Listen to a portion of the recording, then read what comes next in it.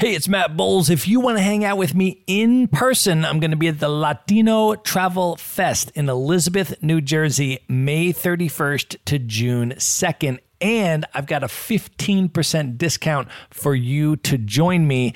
Just go to themaverickshow.com/Latino. That's Latino. There you're going to see your 15% discounted ticket.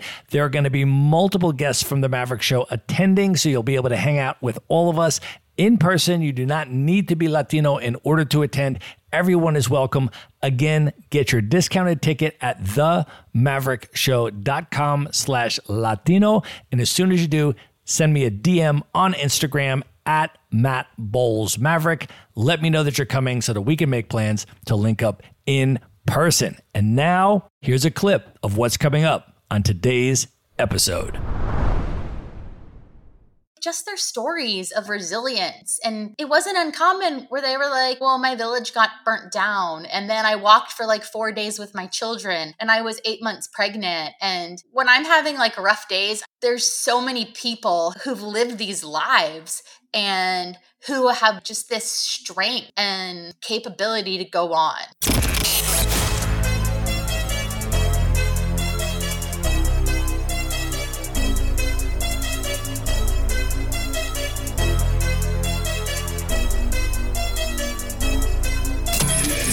This is the Maverick Show, where you'll meet today's most interesting location-independent entrepreneurs and world travelers, and learn the strategies and tactics they use to succeed. And now, here's your host, Matt Bowles. Hey everybody, it's Matt Bowles. Welcome to the Maverick Show. I want to start off by inviting you to subscribe to the Maverick Show's Monday Minute email newsletter so you can kick off each week with a super short newsletter that you can literally read in 1 minute. So there's no long articles, just 3 high-value bullet points each Monday that I've put together for you that could include the best travel gear and gadgets I'm using, or my favorite destinations and what to do there.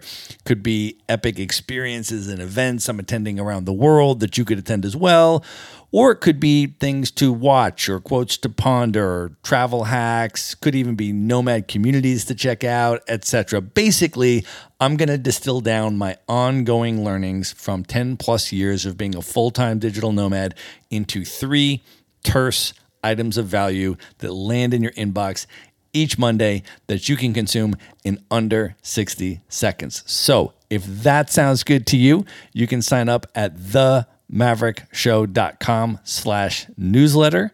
Once again, that's themaverickshow.com/newsletter. And now let's get into the episode.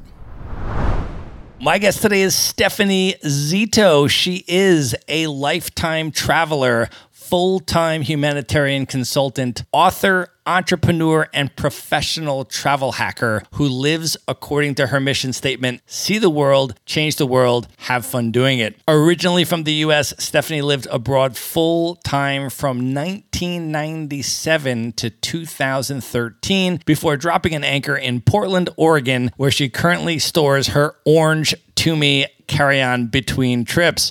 She is the founder of Color Cloud Hammocks, a fair trade, women-run hammock company made primarily by Ethiopian women. Stephanie is also the author of the award-winning travel guides The Honeymoon Hack and Upgrade Unlocked, the unconventional guide to luxury travel. She has worked for numerous humanitarian organizations around the world and has now been to 140 countries on all 7 continents. Stephanie, welcome to the show. Yay. Thank you so much for having me. I am so excited to have you here. Let's just start off by setting the scene, though, and talking about where we are recording this from today. Unfortunately, we are not in person, but we have agreed to make this a virtual wine night. So let's talk about where we are and what we are drinking. I will go first. I am actually in the Blue Ridge Mountains of Asheville, North Carolina, and I've actually selected a very special wine tonight specifically for this interview, Stephanie, because I know you have a connection with Portland, Oregon. So I have just opened a bottle of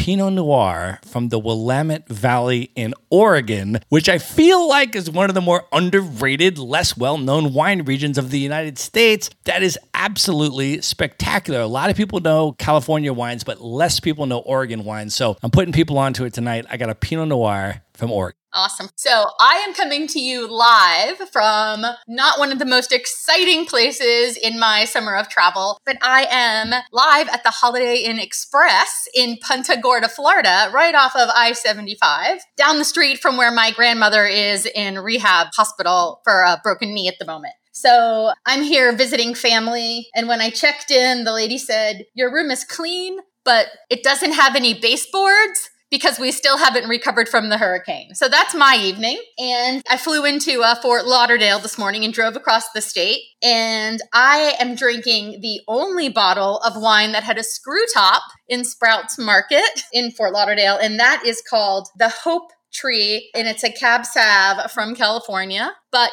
can any bottle of wine be bad if it's called Hope? Very, very good point. We are both representing the West Coast U.S. wine regions to the fullest. So cheers to you, Stephanie. Now, you are in Florida. You have a connection, as I mentioned, to Oregon currently, but that's not where you were originally from, right? Can you talk a little bit about where you grew up? And then as you think back about growing up, how did your initial interest in travel start to develop? So I grew up on the East Coast in Pennsylvania and born in Bethlehem, raised in Nazareth, just like Jesus. But in the Pennsylvania version, it's a very good two truths and a lie question.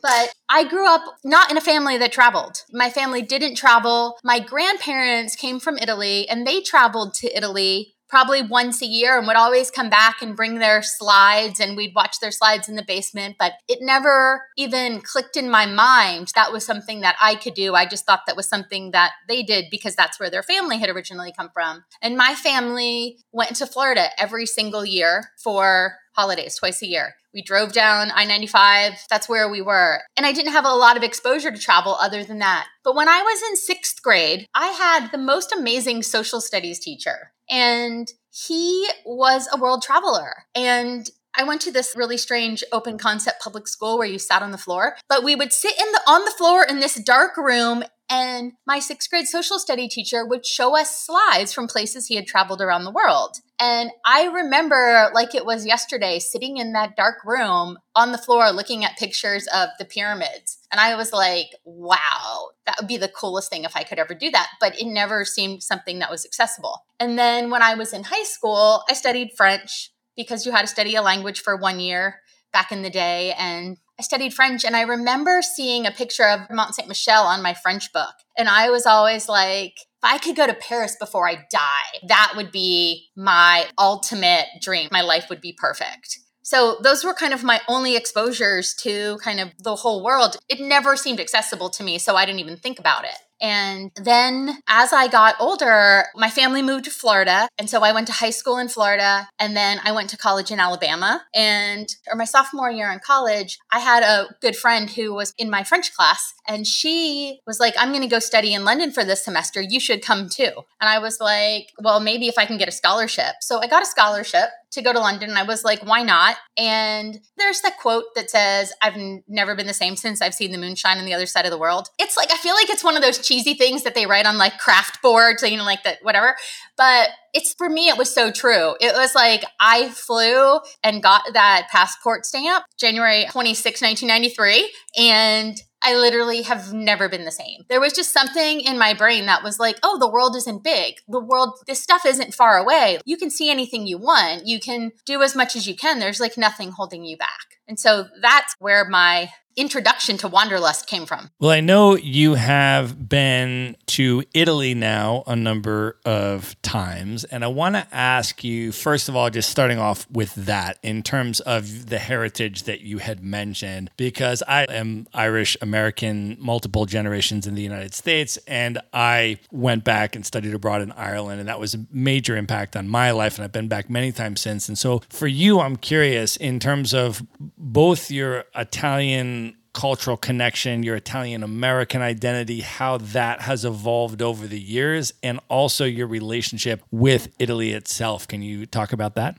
Yeah, well, on my first trip to Europe, I traveled to Italy, and I actually grew up fairly close to my grandparents, and most of my Italian connection was very strong, but it was related to my family and who my grandparents were. And I traveled all around Italy that first time. But for me, it was, oh, this is probably my once in a lifetime opportunity to go to this place where my family came from. And I remember preparing for that trip and my grandmother sending me a letter with the names of all my relatives in it. And, oh, you should look all these people up. To me, that's one of my biggest regrets still is I was terrified. I was completely scared. I'm 18 and these people aren't going to be able to speak English to me. And like, they're probably weird relatives and who knows? And I never looked them up. That's always kind of been one of my travel regrets. But I would say time and again, I've gotten to go back to Italy, and I had one of the most redemptive experiences along those same lines. My grandmother's family comes from this little town called Veroli. And it's like, if you take public transport from Rome, it takes about 3 hours to get there in the slowest way. And I decided, it's probably 5 years ago, but I decided that I really wanted to go to this town in Veroli, and I wanted to see the church where my great grandparents were married. And I was like, I don't care if I see anything else in the town. I don't know if anything's going to be open. It was the week before Easter. Nothing's open in Italy like the whole week of Easter. And I was like, I'm just going to go, and all I want to do is take a picture of this church and then get back on the bus and go back to Rome. For me, it was just like this important pilgrimage. So it was the most beautiful experience. I trekked out there. I wasn't even sure I was going in the right direction. And on the bus, there were these Arabic kids. And I was like, I speak almost no Italian. I know more Arabic than I know Italian from my experience. And so I was trying to talk to these Arabic kids a little bit. And all of a sudden, like the bus just pulls over and everybody gets off. And I'm like, well, I don't know where I'm going. And so one of my travel hacks is I write things on my hand so I don't have to look them up on my phone or look them up anywhere. So I had written the name of the church on my hand. And so when we got off, I showed it to one of these kids and I'm like, do you know where this is? And he's motions and I follow him and he leads me up this winding pathway. 3 minutes later, delivers me in the plaza right in front of this church. And I was just, wow, that's crazy. But the one big problem with my story was there was a giant ice cream truck parked in front of the church.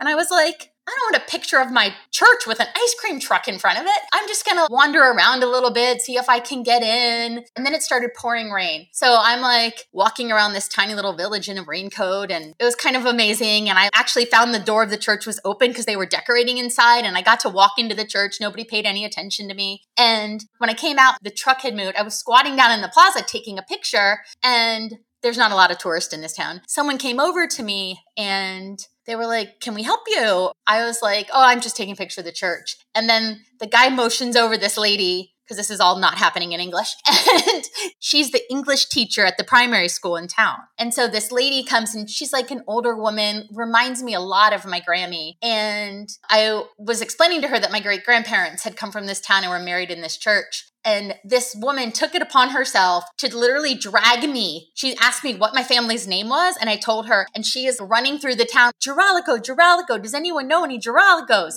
And I'm just being dragged along, and she drags me up into the family records of the town and stops the guy who's on his lunch break and makes him come in. And I didn't bring anything with me. I was like, I'm going to take a picture of the church. No one's going to be able to help me track down my family heritage or my records. And it was so cool. They tracked down my great-grandfather, my great-grandmother, their birth records, the names of the places where they were born in town. It was so beautiful and so amazing. And then this woman took me around and took me to see the places where my great-grandparents were born. And this was all some random happenstance of something in the street when I took this little pilgrimage because I wanted to see the church where my great-grandparents were married. That's amazing. Well, I know another early travel experience that you had that was very different from Europe was that you got to go to China. Can you talk about that experience and talk about the impact it had on you at that time? So after I kind of fell in love and realized that the world was small, my university also had a study in China program. And this was in 1994. And gosh, China in 1994 was a very different place than it is now. And one of my first memories going on that trip was getting picked up at the airport, and they were driving us into the village where we were staying, and they were driving without the lights on in the van we were in. And every couple minutes they would flash the lights to make sure there was nothing in the road. And we were like, why are they doing that? And they were like, oh, the light bulbs are really hard to get. So it's hard to replace the light bulb. So we don't use the headlights. And I was just like, oh my goodness. I had traveled all over Europe by that point, but it was so different. And it really just opened my eyes to other parts of the world. And I would say how China impacted me the most was when I was there, I met some foreign teachers who worked for ELIC, the English Language Institute of China. And I'd never heard of that. When I studied in school, I didn't know international development existed as a course. It wasn't a popular course. If it existed, probably somewhere, but it didn't exist in my university. And wow, these people are living here and they're doing this. That's a possibility. And so it was for me just a light that came on.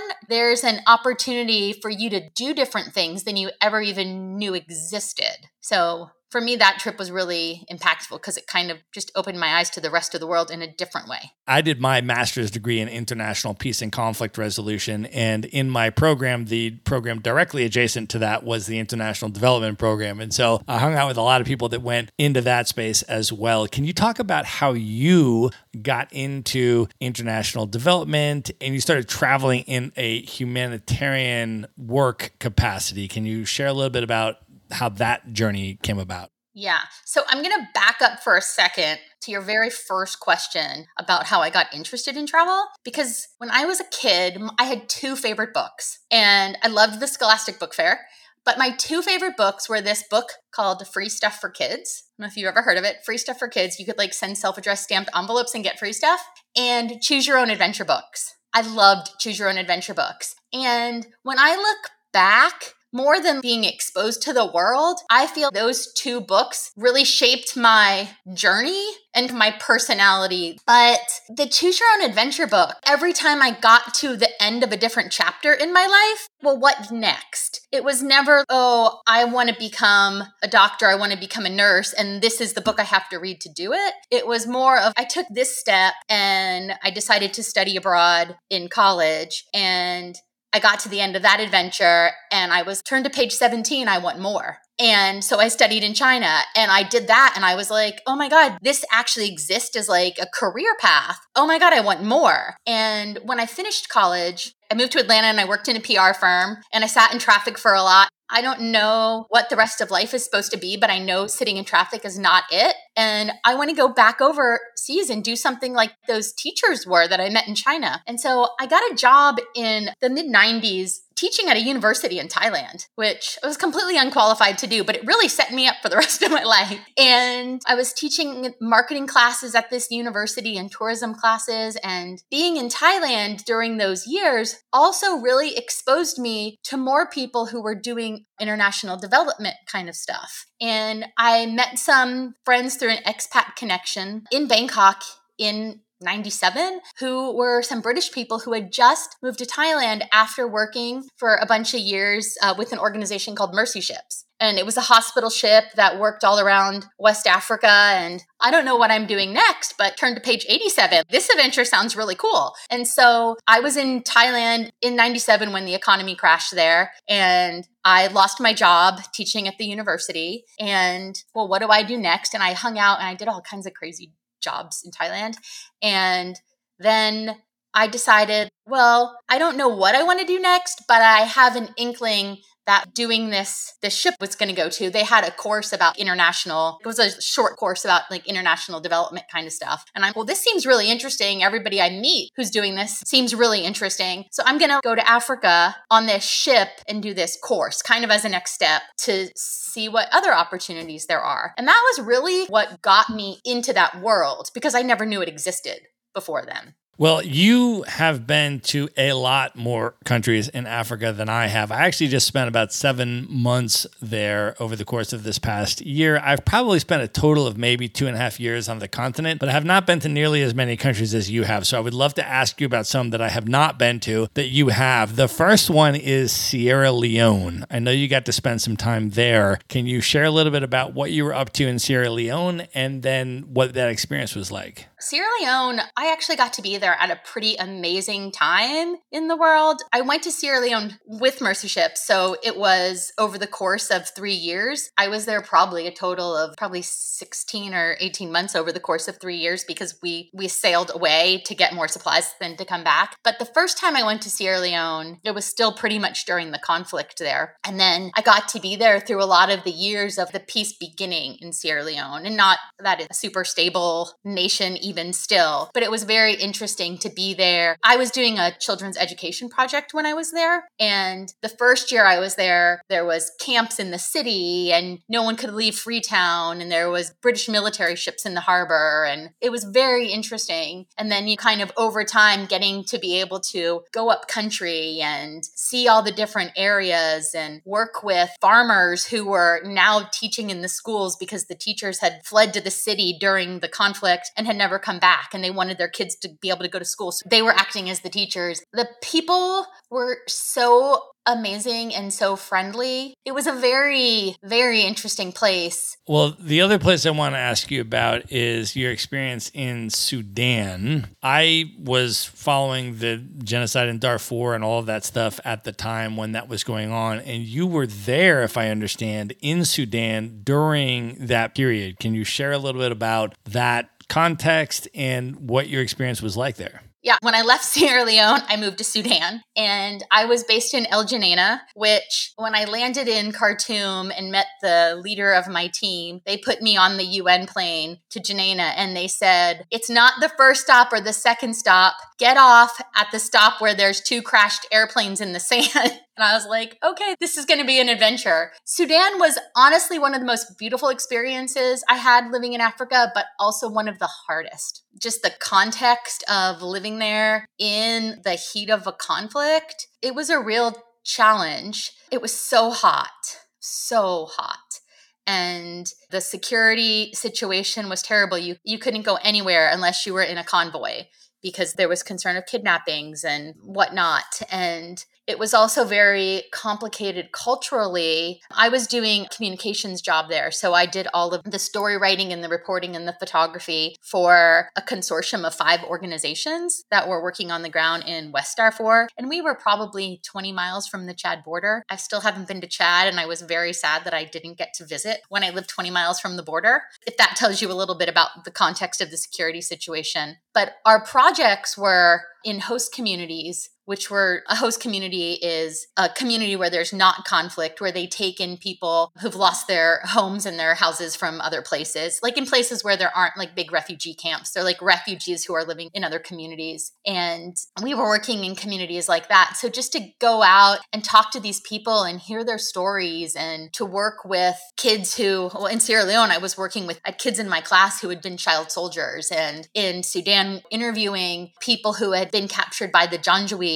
There weren't a lot of women, which was a bit challenging for my contextual situation because for safety reasons, I couldn't just travel with a whole convoy of African men. But when I did get to travel, the cooks went with us, or there was a female translator or something. And so I really treasured the times that I had to travel out to these communities. But I loved working with the women who worked in the kitchen because they had just had these amazing stories. And I remember one of the women, I think her name was Fatuma, and just their stories of resilience. And it wasn't uncommon where they were like, well, my village got burnt down, and then I walked for like 4 days with my children, and I was 8 months pregnant. And when I'm having like rough days, there's so many people who've lived these lives and who have just this strength and capability to go on. And so I felt so inspired and so amazed by the people. And I loved that it was so colorful. Loved it. So I moved from Sudan to Washington, D.C. And Washington, D.C. is a little more hip now, but when I moved there in 2006, if you weren't wearing a black Ann Taylor suit, you didn't fit in. And people would always say to me, oh, aren't you so glad to be here? Isn't this like so much better than Sudan? And I was, No, I was like, the day I moved to DC, someone got mugged in my neighborhood. And I was like, I miss the color. I miss the people. I miss the richness of the culture. It was a really difficult place to be, but it was really just so rich and rewarding in relationship and humanity. We would go out to the field and my job was to write stories about people, but we had so few staff. Like I never had my own translator most of the time. It was so challenging, but how can you be creative in this situation? And almost all the drivers spoke English and you were always with a driver. And so I would sit down on these mats with people and I'd get the driver to come over and I could ask enough questions in Arabic that I could write a really good caption, right? Then my driver would talk to them and we'd get back into the car and I'd be like, tell me their whole story. And so it was a really great opportunity that I had, but yeah, it was amazing. Well, I also want to ask you about another country that is probably the highest African country on my list that I have not yet been to that I most want to go to. And I know you have a deep connection with it, which is Ethiopia. Can you talk a little bit about your experience with Ethiopia? I know your business is now deeply connected with Ethiopia as well. I have never been there. I want to go so badly, but can you share a little bit about your experience there? Well, hands down, the best food in Africa, sorry to offend any Africans listening to this interview, is in Ethiopia. 100%.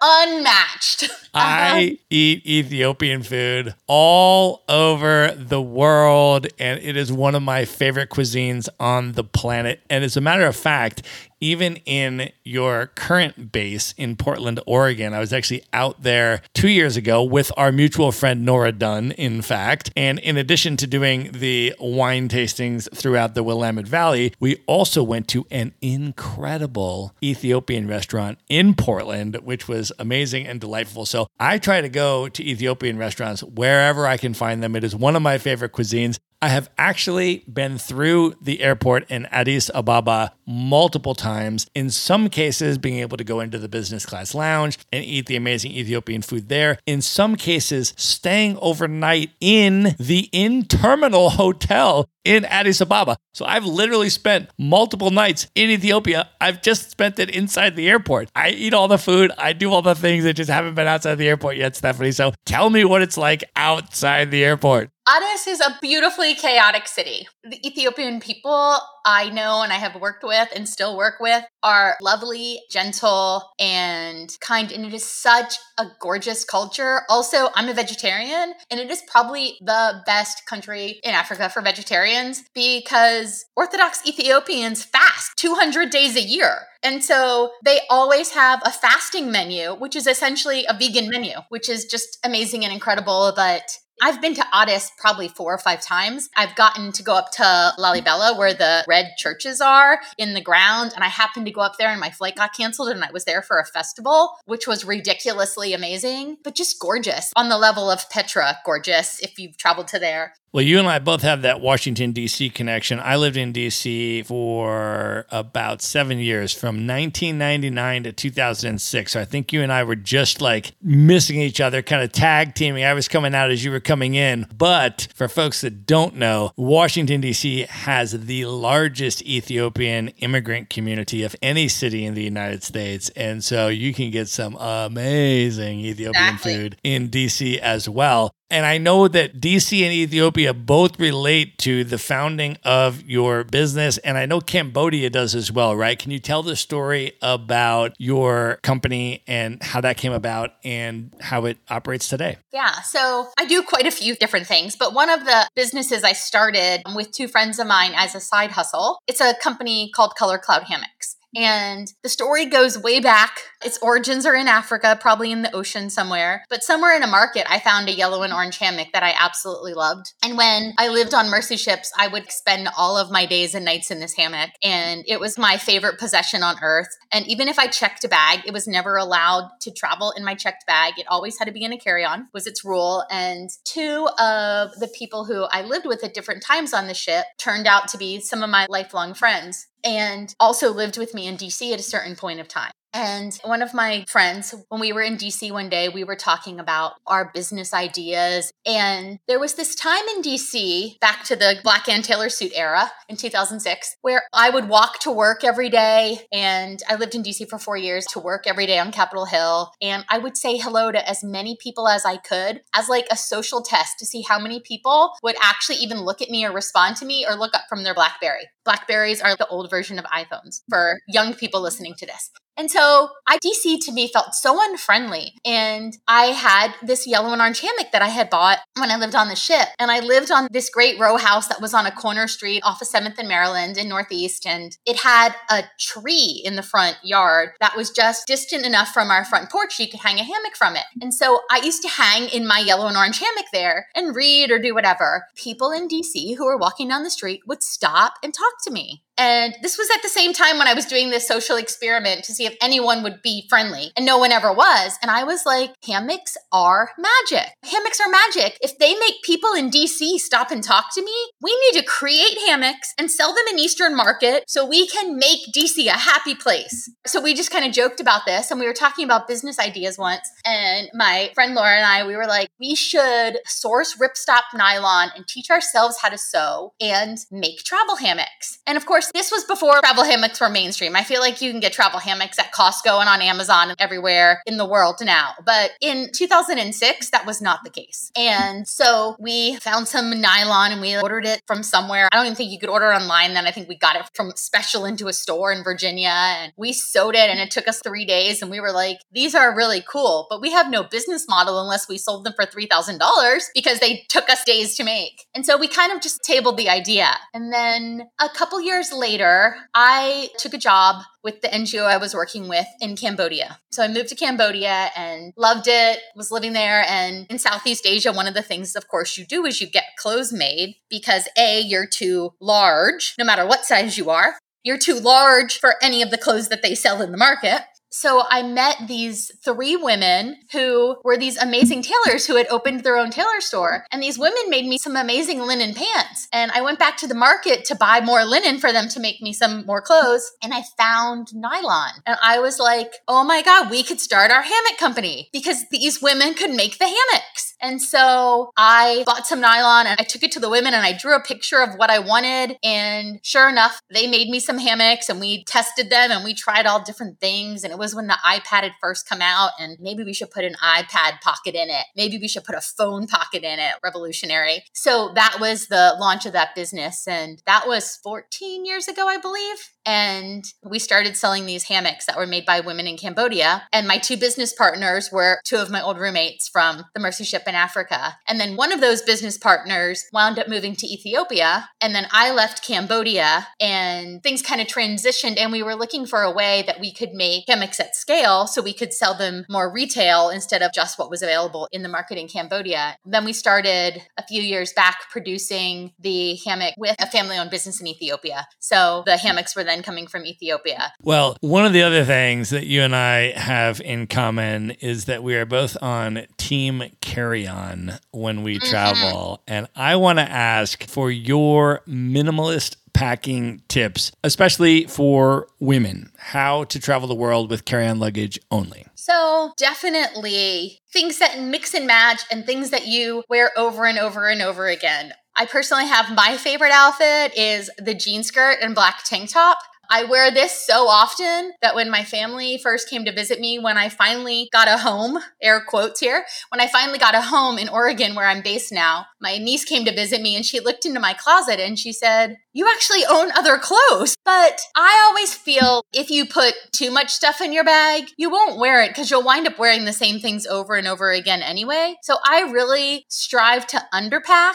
And I also don't love shopping when I'm home, but I like acquiring things when I'm traveling. And I'm not a big souvenir buyer because I don't need anything more kitschy from the souvenir mafia to bring home to remember my trip with this little trinket. I like to buy things that I've integrated in my life. And I'm like, oh, well, these earrings are from Kenya. this shirt is from a thrift store in Russia and these shorts are from somewhere else. So what I tend to do is underpack and thrift where I'm at as a way to bring home or add to my wardrobe something interesting or something fun. And I will say, if you're traveling long term, I think the big key is layering and sticking to a color palette where all your stuff can mix and match. I love colors, but when I travel, I mostly do wear blacks with a few bright things. I always take the same scarf. I always take the same jacket that can be used, a shawl to cover up my spaghetti strap shirt when I'm like in a very conservative country, or it can be used on the plane if I'm cold. So things that have multiple purposes. I went on a trip one time where I packed for a 21-day overland trip in the desert of Morocco and a 14-day trip on the Trans-Siberian in the same trip. I was like, you couldn't get two more differential climates in that. But for that, it's like layers.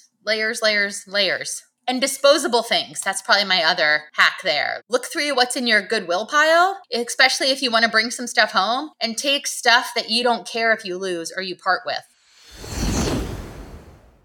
All right, I want to pause here to let you know that I have recorded a free video training for you on stylish minimalist packing, which teaches you how to travel the world with carry-on luggage only without sacrificing fashion and style. Now, I have been a full-time digital nomad for over 10 years, and I go to beach locations and ski slopes and dressy nights out and local cultural events, and I never check a bag. And my carry-on includes a 3-piece suit, a professional podcasting studio, an espresso maker, a wine aerator, and the list goes on. Now, I have been teaching workshops around the world at nomad conferences about how to do this, and I have finally distilled it into a 60-minute video training that I recorded for you, and you can watch at themaverickshow.com/packing. It's completely free. It's just going to ask you for your email, which will put you on to the Maverick Show's Monday Minute email newsletter list if you're not already subscribed. And then you can press play and watch the video. It's waiting for you right now at themaverickshow.com/packing. And now back to the episode. Well, I interview a lot of minimalist packers on this podcast that travel with carry-on luggage, but you actually have talked in one of your articles about a technique or a ritual or a practice that I have never heard anyone talk about before, and that is when you are all packed and you are ready to leave for the airport, you take one item out of your suitcase. Could you talk about this and explain this and why you do it and what exactly it is and how people can try it? Well, I just think you're in the heat of packing, right? You can think about it, you can make a list, and then you're, oh, well, should I bring this shirt or should I bring this shirt? Should I bring this shirt? Should I bring this shirt? I can fit them both. I'm just going to bring them both. I do that and I pack, and then I lay in bed the night before my trip and am I going to wear that? Am I really going to wear that? Do I really need 2 sports bras? I probably get away with 1 sports bra. And I'm just like, what is something I could take out of my bag that I'm not going to miss? So it's kind of like one of my random things I do. And the other thing is I have this rule, which I don't always follow, but I try to think that I follow it. But it's like, do you actually use everything that's in your bag? And if there's something in your bag that you don't use, are you willing to get rid of it? Right? So like I took my goggles on this trip, so I have to use them because if I don't use them, then I have to throw them away. I think it's so interesting, this concept of pack your bag, get ready to go to the airport, and then push yourself to take one thing out of your bag that you pack and just push yourself to do it every single time. Take out one thing. Yeah. That is so interesting. Like that for me was really, I read that and I was like, wow, that's a really, because you're already down to carry on luggage and now you're pushing yourself to take at least one thing out of your very strategically packed carry on. I appreciate that. Shoes out of my bag last night before I flew to Florida. I was, you don't need these shoes. You need your running shoes and you need your Birkenstock. You don't need an extra pair of flip-flops. Like, your Birkenstocks will be fine. That's awesome. And if you really, really, really need a pair of Havaianas while you're there, you can acquire some. Well, one of the other things that you are very well known for, and when I say that, I mean you get invited to speak at conferences about and to write articles about, is travel hacking. And I want to ask you a little bit about sort of how you got into travel hacking, but then explain what it is, what it enables you to do, and maybe share some of the most epic luxury experiences that you have been able to get entirely on points and miles and stuff that you didn't have to pay for. So I started travel hacking when I was a kid. And if you remember kind of going back to what I said about my favorite books as a kid, one of those books was Free Stuff for Kids. As a kid, I loved collecting stuff. I just thought it was cool. I was like, you could call a 1-800 number and tell them that your toothpaste wasn't good and we'll send you a new one. I was always trying to find some loophole. And when I was a kid, my parents got divorced. My dad lived in the Northeast. My mom lived in Florida. And my sister and I have 3 sisters. One's younger and one's older. But my middle sister and I, we were the same age where we would go visit my dad for holidays and certain things. So we were flying up and down the East Coast a lot. And this was in the really early days of mileage programs. And I honestly have no idea how I learned about it, where I heard of it. But back in the day, the old day, you could give in any boarding pass and get miles for it. And so we used to collect boarding passes in the airport and get miles for them. Literally, I have no idea where I heard about it or anything, but I was intrigued by it because it was a free thing and it was something I could collect. So I collected these points as a kid. And then when I was in college, one of my best friends, the one who convinced me to go to London with her, her dad was a United Million Miler back in the 90s. He traveled for work and he was really into airline miles. And he told me a lot about airline miles and what I could do with them. And I had a bunch of miles. I took my first free international trip in 1994. So back before the internet, it was something that just kind of happened. And then when I moved to Thailand was around 97, which was kind of around the time when the airline alliances kind of became a thing. And Thai Airways was part of Star Alliance. And I was living in Thailand at the time and kind of learned about that. And then I had this friend in Thailand who used to do courier flights, which I don't actually think are a thing anymore. But you used to be, companies would pay you to fly with their stuff because they needed to have a seat to put stuff on the plane. So you could get a job getting on a plane so a company could send their stuff. And I had friends who did that. And I don't know, I think I just learned from osmosis from being in that world and being obsessed with free things that there was all these really interesting ways that you could accrue miles and travel for cheap or for free. I don't know if anyone's caught on to this theme, but doing humanitarian work and the Mercy Ship's job was a volunteer job I did for 5 years. So I was never really in a business where I was making any money. So even though I was living overseas for a good bunch of time, I was really poor. And so I would maybe get a ticket as part of my package to get somewhere, but I didn't have a ton of money to travel once I was there. And so I really relied on figuring out points and miles to figure out how to get around once I was in these different places. And I just got good at it by doing it. And then when credit cards really started, right now, if you're into points and miles, it's all about credit cards. I'll be completely honest. You can get points other ways. I hustle points in all the ways available. But if you want big chunks of points to do amazing things quickly, it's about credit cards and credit card sign-up bonuses. But that hasn't always been the case since probably the early 2000s is when that first started. And it went from little to gangbusters in the last 2 decades. So I got in on that train pretty early and was able to kind of leverage a lot of sign-up bonuses when there weren't any rules about how many credit cards you could get and nobody cared and everybody would just give you them over and over again because nobody actually thought that someone would get the same credit card 30 times. So that's kind of how I got into it. And I had never thought that it would be part of my work or part of anything I did. But when I came back to the States after living overseas, suddenly I had all these crazy opportunities to talk about it because I had been doing a lot of different different things. And gosh, some of my best trips I have done plenty of things that in my wildest dreams I never would have been able to do or pay for. I've been on all of the planes with showers, the Emirates flight and the Etihad, where you can take a shower in the sky in your fancy suite. And I traveled in the Etihad apartment, and my friend and I did it, and we were the only two people in the entire first class cabin. So we had our own private chef, and they wake you up, and I was, can I just get a cup of tea? And then they bring you an entire high tea tray. I can't eat another thing. Just really amazing. I did a trip to Bora Bora by myself one year for my birthday, which was actually pretty fun. It was a place I had always wanted to go, and I was like, oh, well, I'll go there on my honeymoon someday. And then one year I was like, well, screw that. I'm not waiting for anybody else to go on a trip that I want to go on. If this guy can't find me, it's his problem. I'm going to take myself to Bora Bora.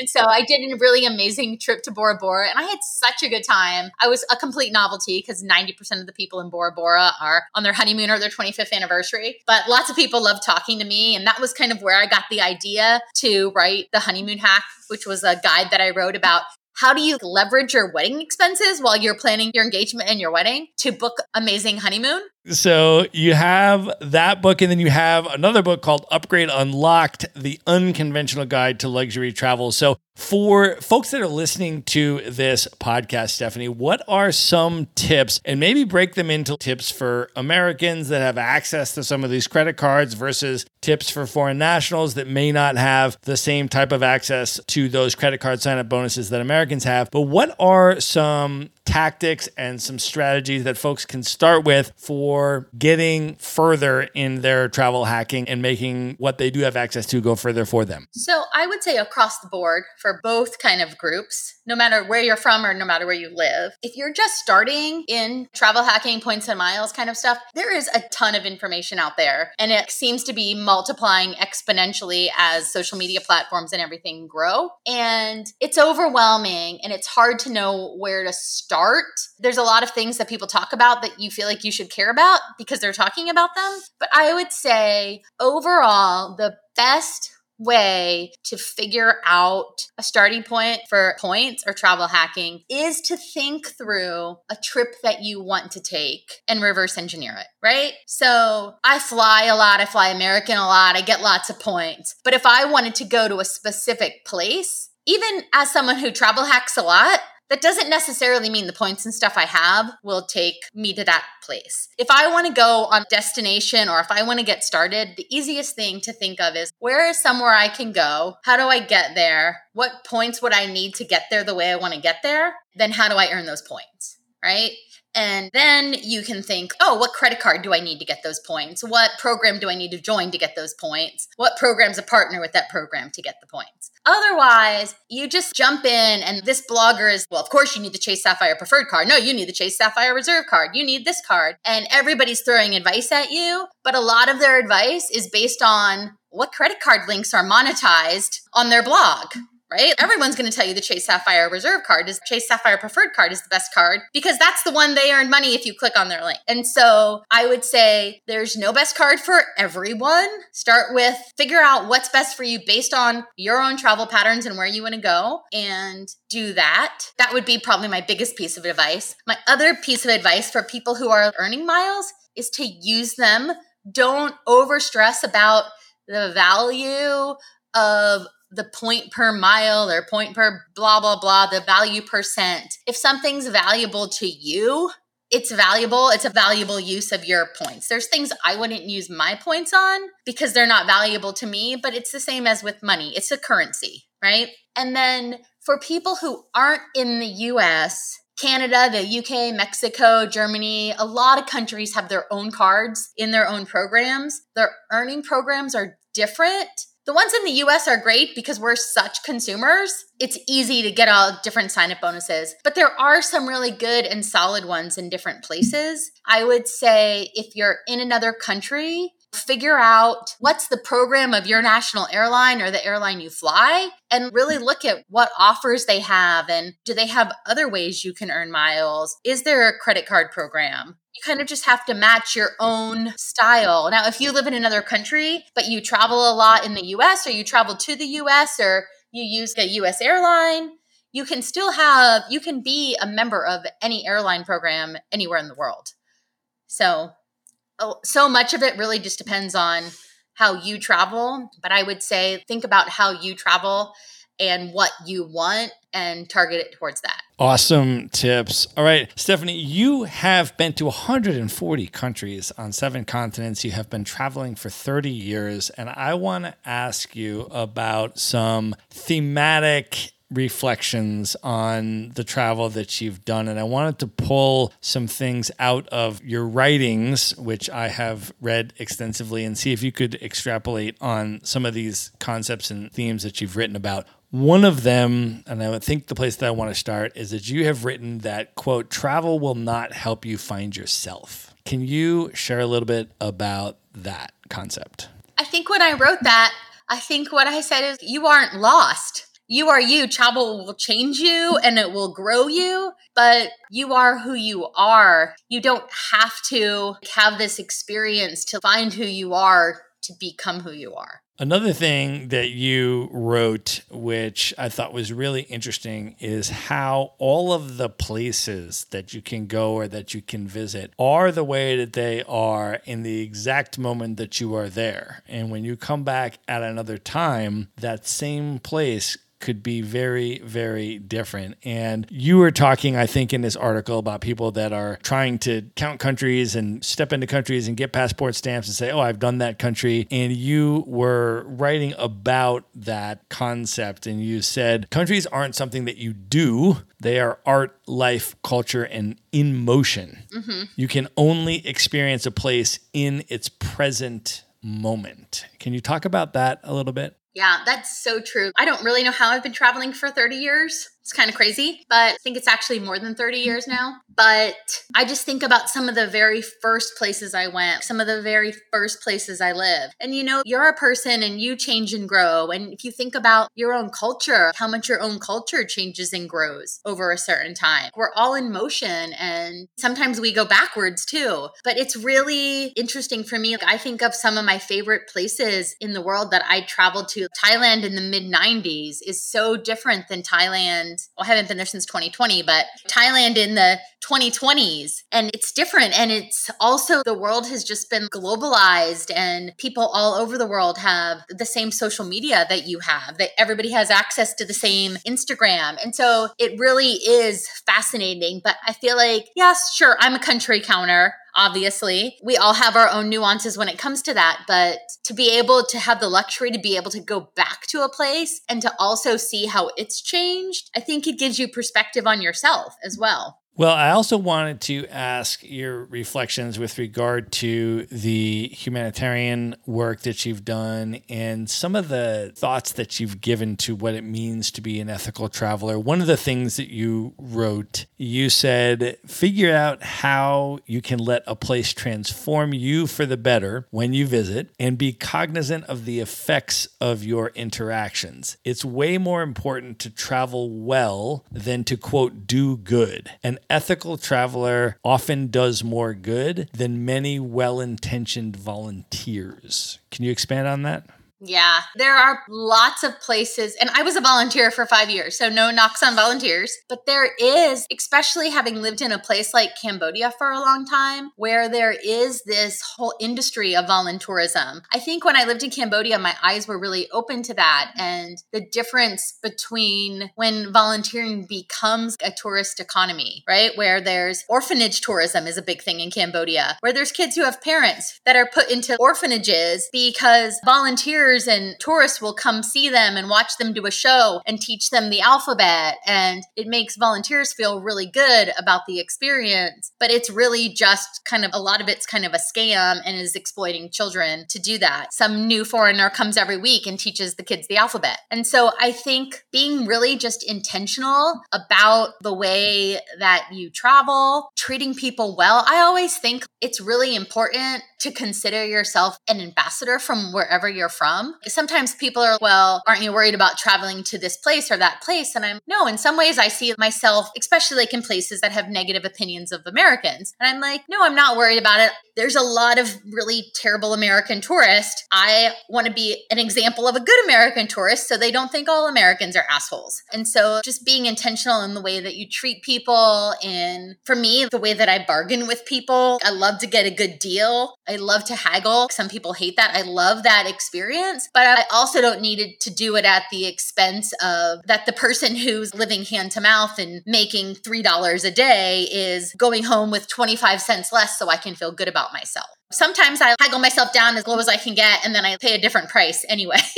But I think we need to be intentional of our travels. One of the other pieces of advice that you and I both give to other travelers is always talk to your taxi driver or your Uber driver. Why, Stephanie, should people always talk to their taxi driver or their Uber driver? Because they have the best information. They do. And not even that, bartenders, the regular people, not the concierge. I mean, sometimes the concierge can help you, but it's the regular people. Where do regular people do stuff? What would they do? What would they not do? And you can tell often when you're getting tourist spiel, oh, these are the most popular places to go. Number 1, number 2, number 3. And I've had some pretty incredible experiences where, for example, one year I went to Hawaii on a last minute trip for Christmas. And I booked myself into a Hyatt on Points the first night I was there, and I was with a friend, and we have no idea what we're going to do tomorrow, but let's figure it out. We brought our tents, we'll just camp or whatever. And it was Christmas night, and we were like, let's meet at the bar. So we met at the bar,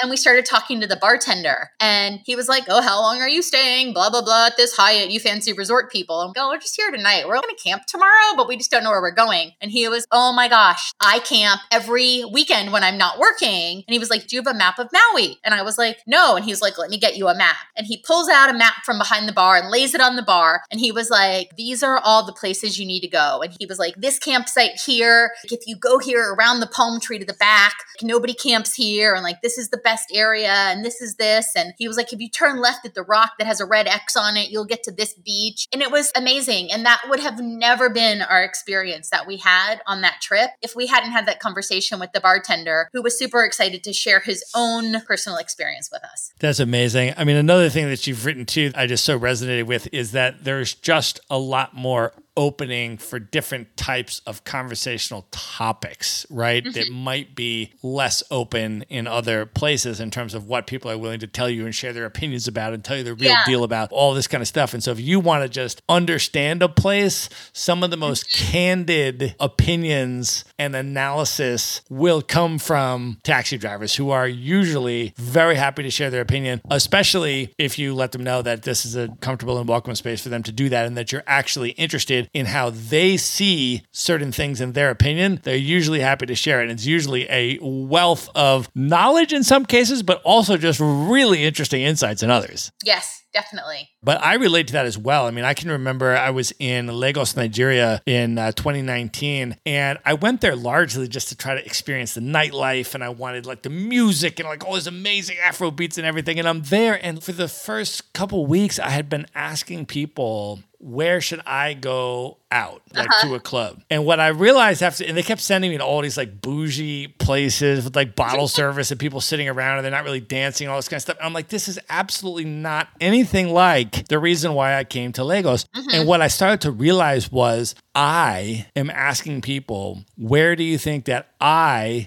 should go? And they're looking at me and they're thinking, oh, other people that look like you and they come from places like you usually like to go here. So I was asking the wrong question. And so what I started doing is asking my Uber driver, where do you go out in Lagos? And they're like, well, I certainly don't go around here. And I was with a friend of mine who is a Kenyan nomad, and she and I were traveling together. And we were like, take us to wherever you go out when you're going to the club. He's like, okay. So then we just went to a totally different part of the city, totally different type of spot. We're like, this is what we're looking for. And a lot of it has to do with what questions you're asking and to whom you are posing them. Yeah. And in Nigeria, probably asking your taxi driver is the best thing ever because you probably spent 90% of your time sitting in traffic. Yeah, exactly. In Lagos, yeah, it can be pretty crazy. Stephanie, I want to ask you about another incredible practice, I'll say, or ritual that you have, which is when you are facing a big life transition, you will often plan a completely epic personal pilgrimage to mark the season of change. And when I say epic, I mean summiting Mount Kilimanjaro, going to Antarctica, like something completely legendary. Can you talk about that practice and the concept of that and why you do that?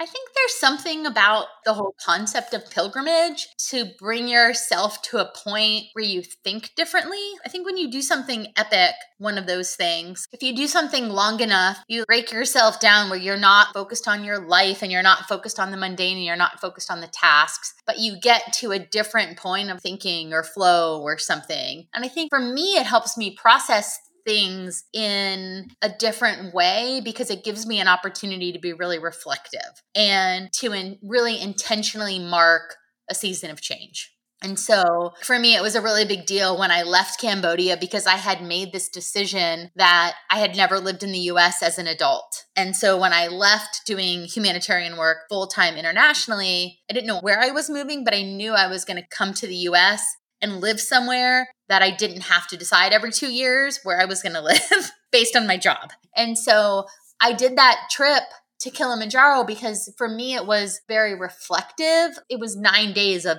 step after step after step after step after step. And the first couple of days, you're thinking through all your to-dos and all of that. But like as you go on and you have day after day, you have time for that deeper thought and deeper reflection. And I think a lot of times we ping pong into different things and you don't actually take that time to like really sink into your change. And who am I now? Who was I when I started this? Who do I want to be in this next transition? And so for me, I think that's why I try to do really big things at different points as I'm kind of going from one thing to the next. Yeah, I just summited Kili in October of this past year. So I can definitely attest to the fact that it is an amazing experience that you will always remember and is definitely really good for thinking about and reflecting about things because as a person, it will definitely push you. It was certainly the most difficult thing that I personally have ever done in terms of that, but it was also really special and really powerful and really amazing. And I did it with some incredible people and it was a really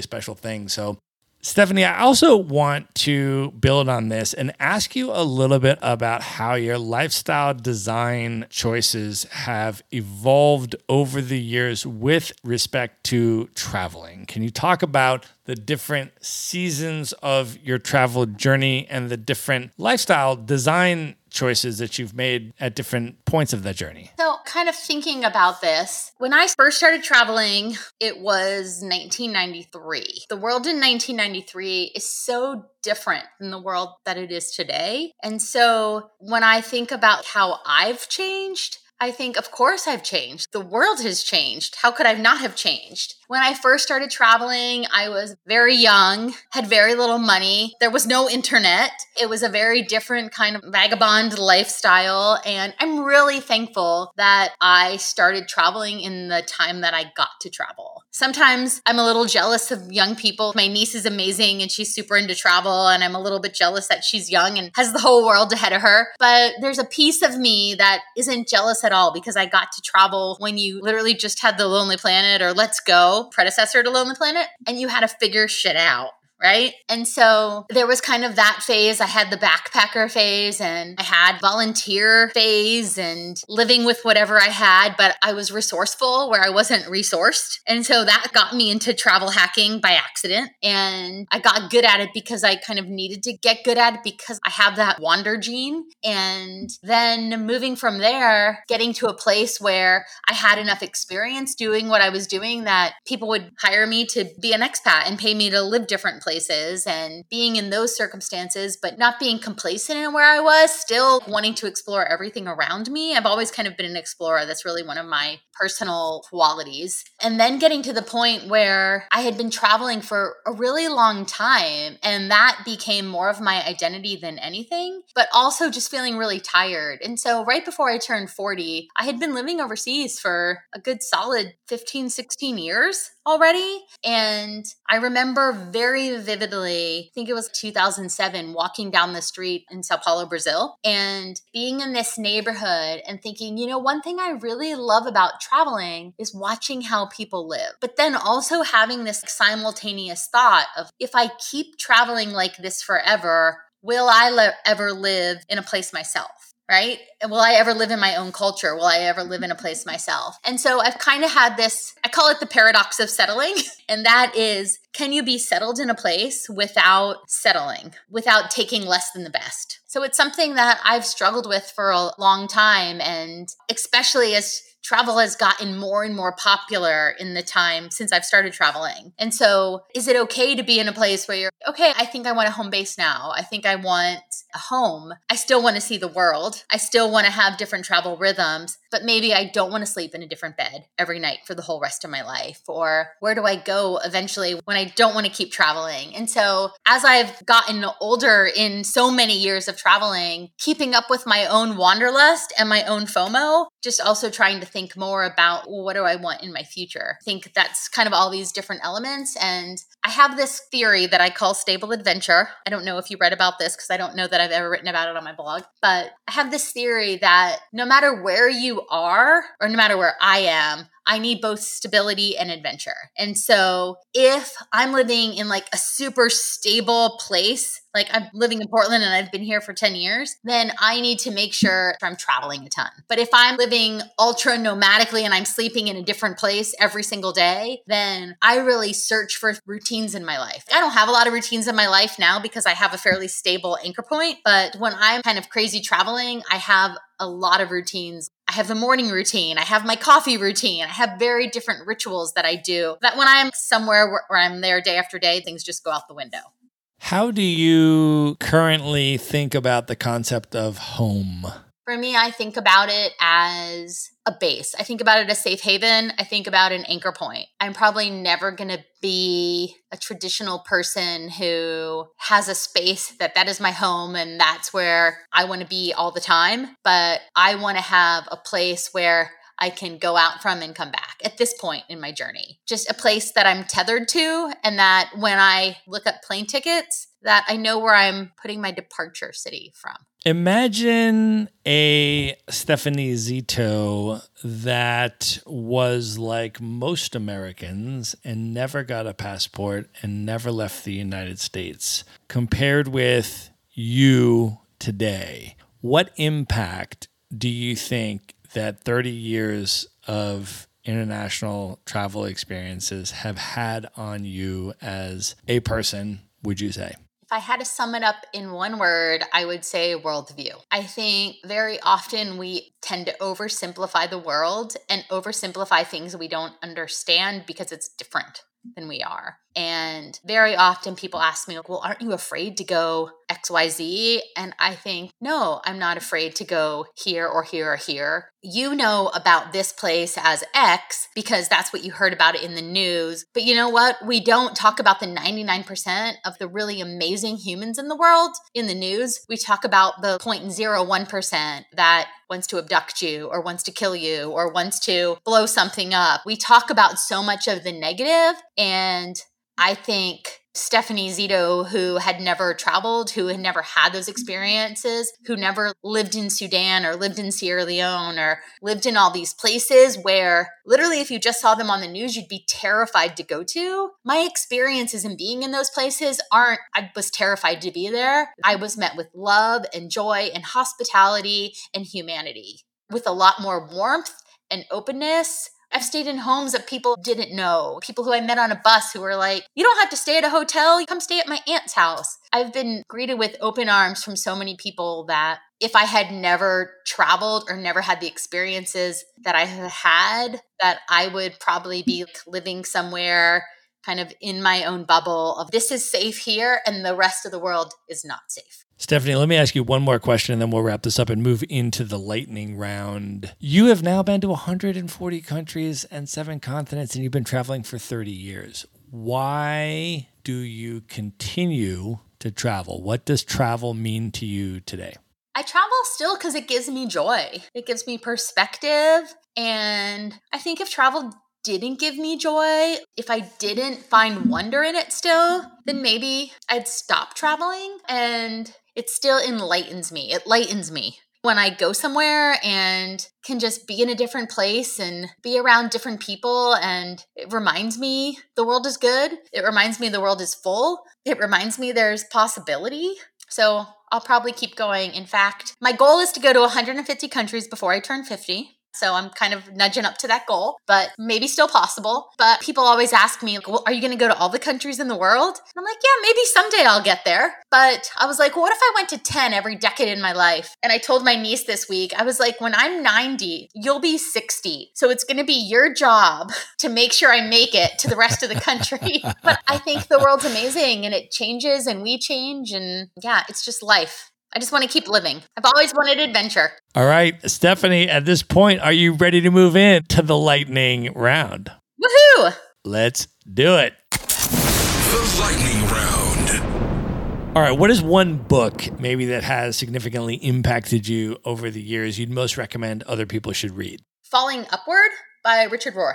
It's a little bit about the second half of life, but for me, when I did a silent retreat as kind of a pilgrimage thing before I decided to have a home or anchor point in the US, and a lot of it to me was really reflective about what does home mean in your being. All right, Stephanie, other than the points and the miles strategies, what is one other travel hack that you use that you can recommend to people? I'm going to give you 2, even though you're just asking for 1. My lowbrow travel hack is hotel shower caps. I am not a packing cube person because I like to Tetris pack my stuff. And if you're going to pack shoes in your bag, you can stick them in hotel shower caps. And then my high level one that is not points and miles, but if you're stuck in an airport, you can buy a refundable ticket to get into the lounge and then cancel it if you need help or you need a safe haven. Awesome. All right, Stephanie, who is one person currently alive today that you've never met that you'd most love to have dinner with, just you and that person for an evening of dinner and conversation? Kind of random, and we didn't really talk about beyond humanitarian work, my work in investing in Africa, but Sarah Blakely. She's the founder of Spanx. She's an amazing female entrepreneur, and I think she should invest in women's businesses in Africa. Awesome. All right. If you could go back in time, knowing everything that you know now, and give one piece of advice to your 18-year-old self, what would you say to 18-year-old Stephanie? Spend time in Australia before you're 32 and you can't get a work visa. All right. Stephanie, of all the places that you've now been, what are 3 of your top favorite destinations that you would most recommend other people should check out? London, Bangkok, and Cambodia, because they're very dear places to my heart, and I will go there again and again and again and again. Any particular place in Cambodia? Probably Phnom Penh, because it's my most favorite place because I lived there. But if you were going to just go as a visitor, I'd probably go to Siem Reap and see the temples. Awesome. All right, Stephanie, last question. What are your top 3 bucket list destinations, places you have not yet been, highest on your list you'd most love to see? First, I will say there's a hole in my bucket list, so I will do these 3, and then they will just get replenished with 3 more. But right now, on the top of my bucket list is Saudi, which I know is controversial, but I really want to go. And the stands. I want to do a Standtastic tour, but Uzbekistan as part of that. And Lebanon, because I've tried to go 3 times, and every time I've tried to go, my plans have been thwarted. So I have a ticket there in September. Amazing. Well, I know you're a foodie and you appreciate great food. And so in Lebanon, you will find extraordinary cuisine. I went to Beirut in 2016. Amazing for a gazillion reasons. The food is one of many. The people are incredible. I have a lot of dear Lebanese friends there and highly, highly endorse that pick. All right, Stephanie, I want now to give you a chance to let folks know how they can find you, how they can follow you, how they can connect with you, and anything else you want to share about what you're up to or how people can come into your world. Fantastic. Well, the easiest way to find me is on Instagram, and I am Wandering Zito on all things on the internet. Wandering, not wondering, Wandering. Zito, Zito. And Wandering for Good is my blog. It got hacked during COVID, but someday it will be back up. And Color Cloud Hammocks is the hammock company in a color cloud on the internet. Shout out if the first person who sends me a message in a color cloud and says Maverick, maybe you'll get a hammock. Just one person. Wow. That's where I am online. You can find me at different conferences. You can find me on bankrateCreditCards.com. I write for both of them. We are going to link all of that up in the show notes. So folks can just go to one place at themaverickshow.com. Go to the show notes for this episode. There you will find all of the ways to contact and connect with Stephanie, as well as links to everything else we have discussed in this episode. Stephanie, this was amazing. Thank you so much for coming on the show. Fantastic. It's so nice to meet you. All right. Good night, everybody. All right. I hope you enjoyed that episode. Just a final reminder to subscribe to the Maverick Show's Monday Minute email newsletter. No long articles here, just 3 bullet points that I put together for you and drop into your email inbox every Monday that you can consume in under 60 seconds. You can subscribe at themaverickshow.com/newsletter. Again, that's themaverickshow.com/newsletter. Be sure to visit the show notes page at themaverickshow.com for direct links to all the books, people, and resources mentioned in this episode. You'll find all that and much more at themaverickshow.com. Learn how Maverick Investor Group can help you buy cash flowing rental properties in the best U.S. real estate markets, regardless of where you live.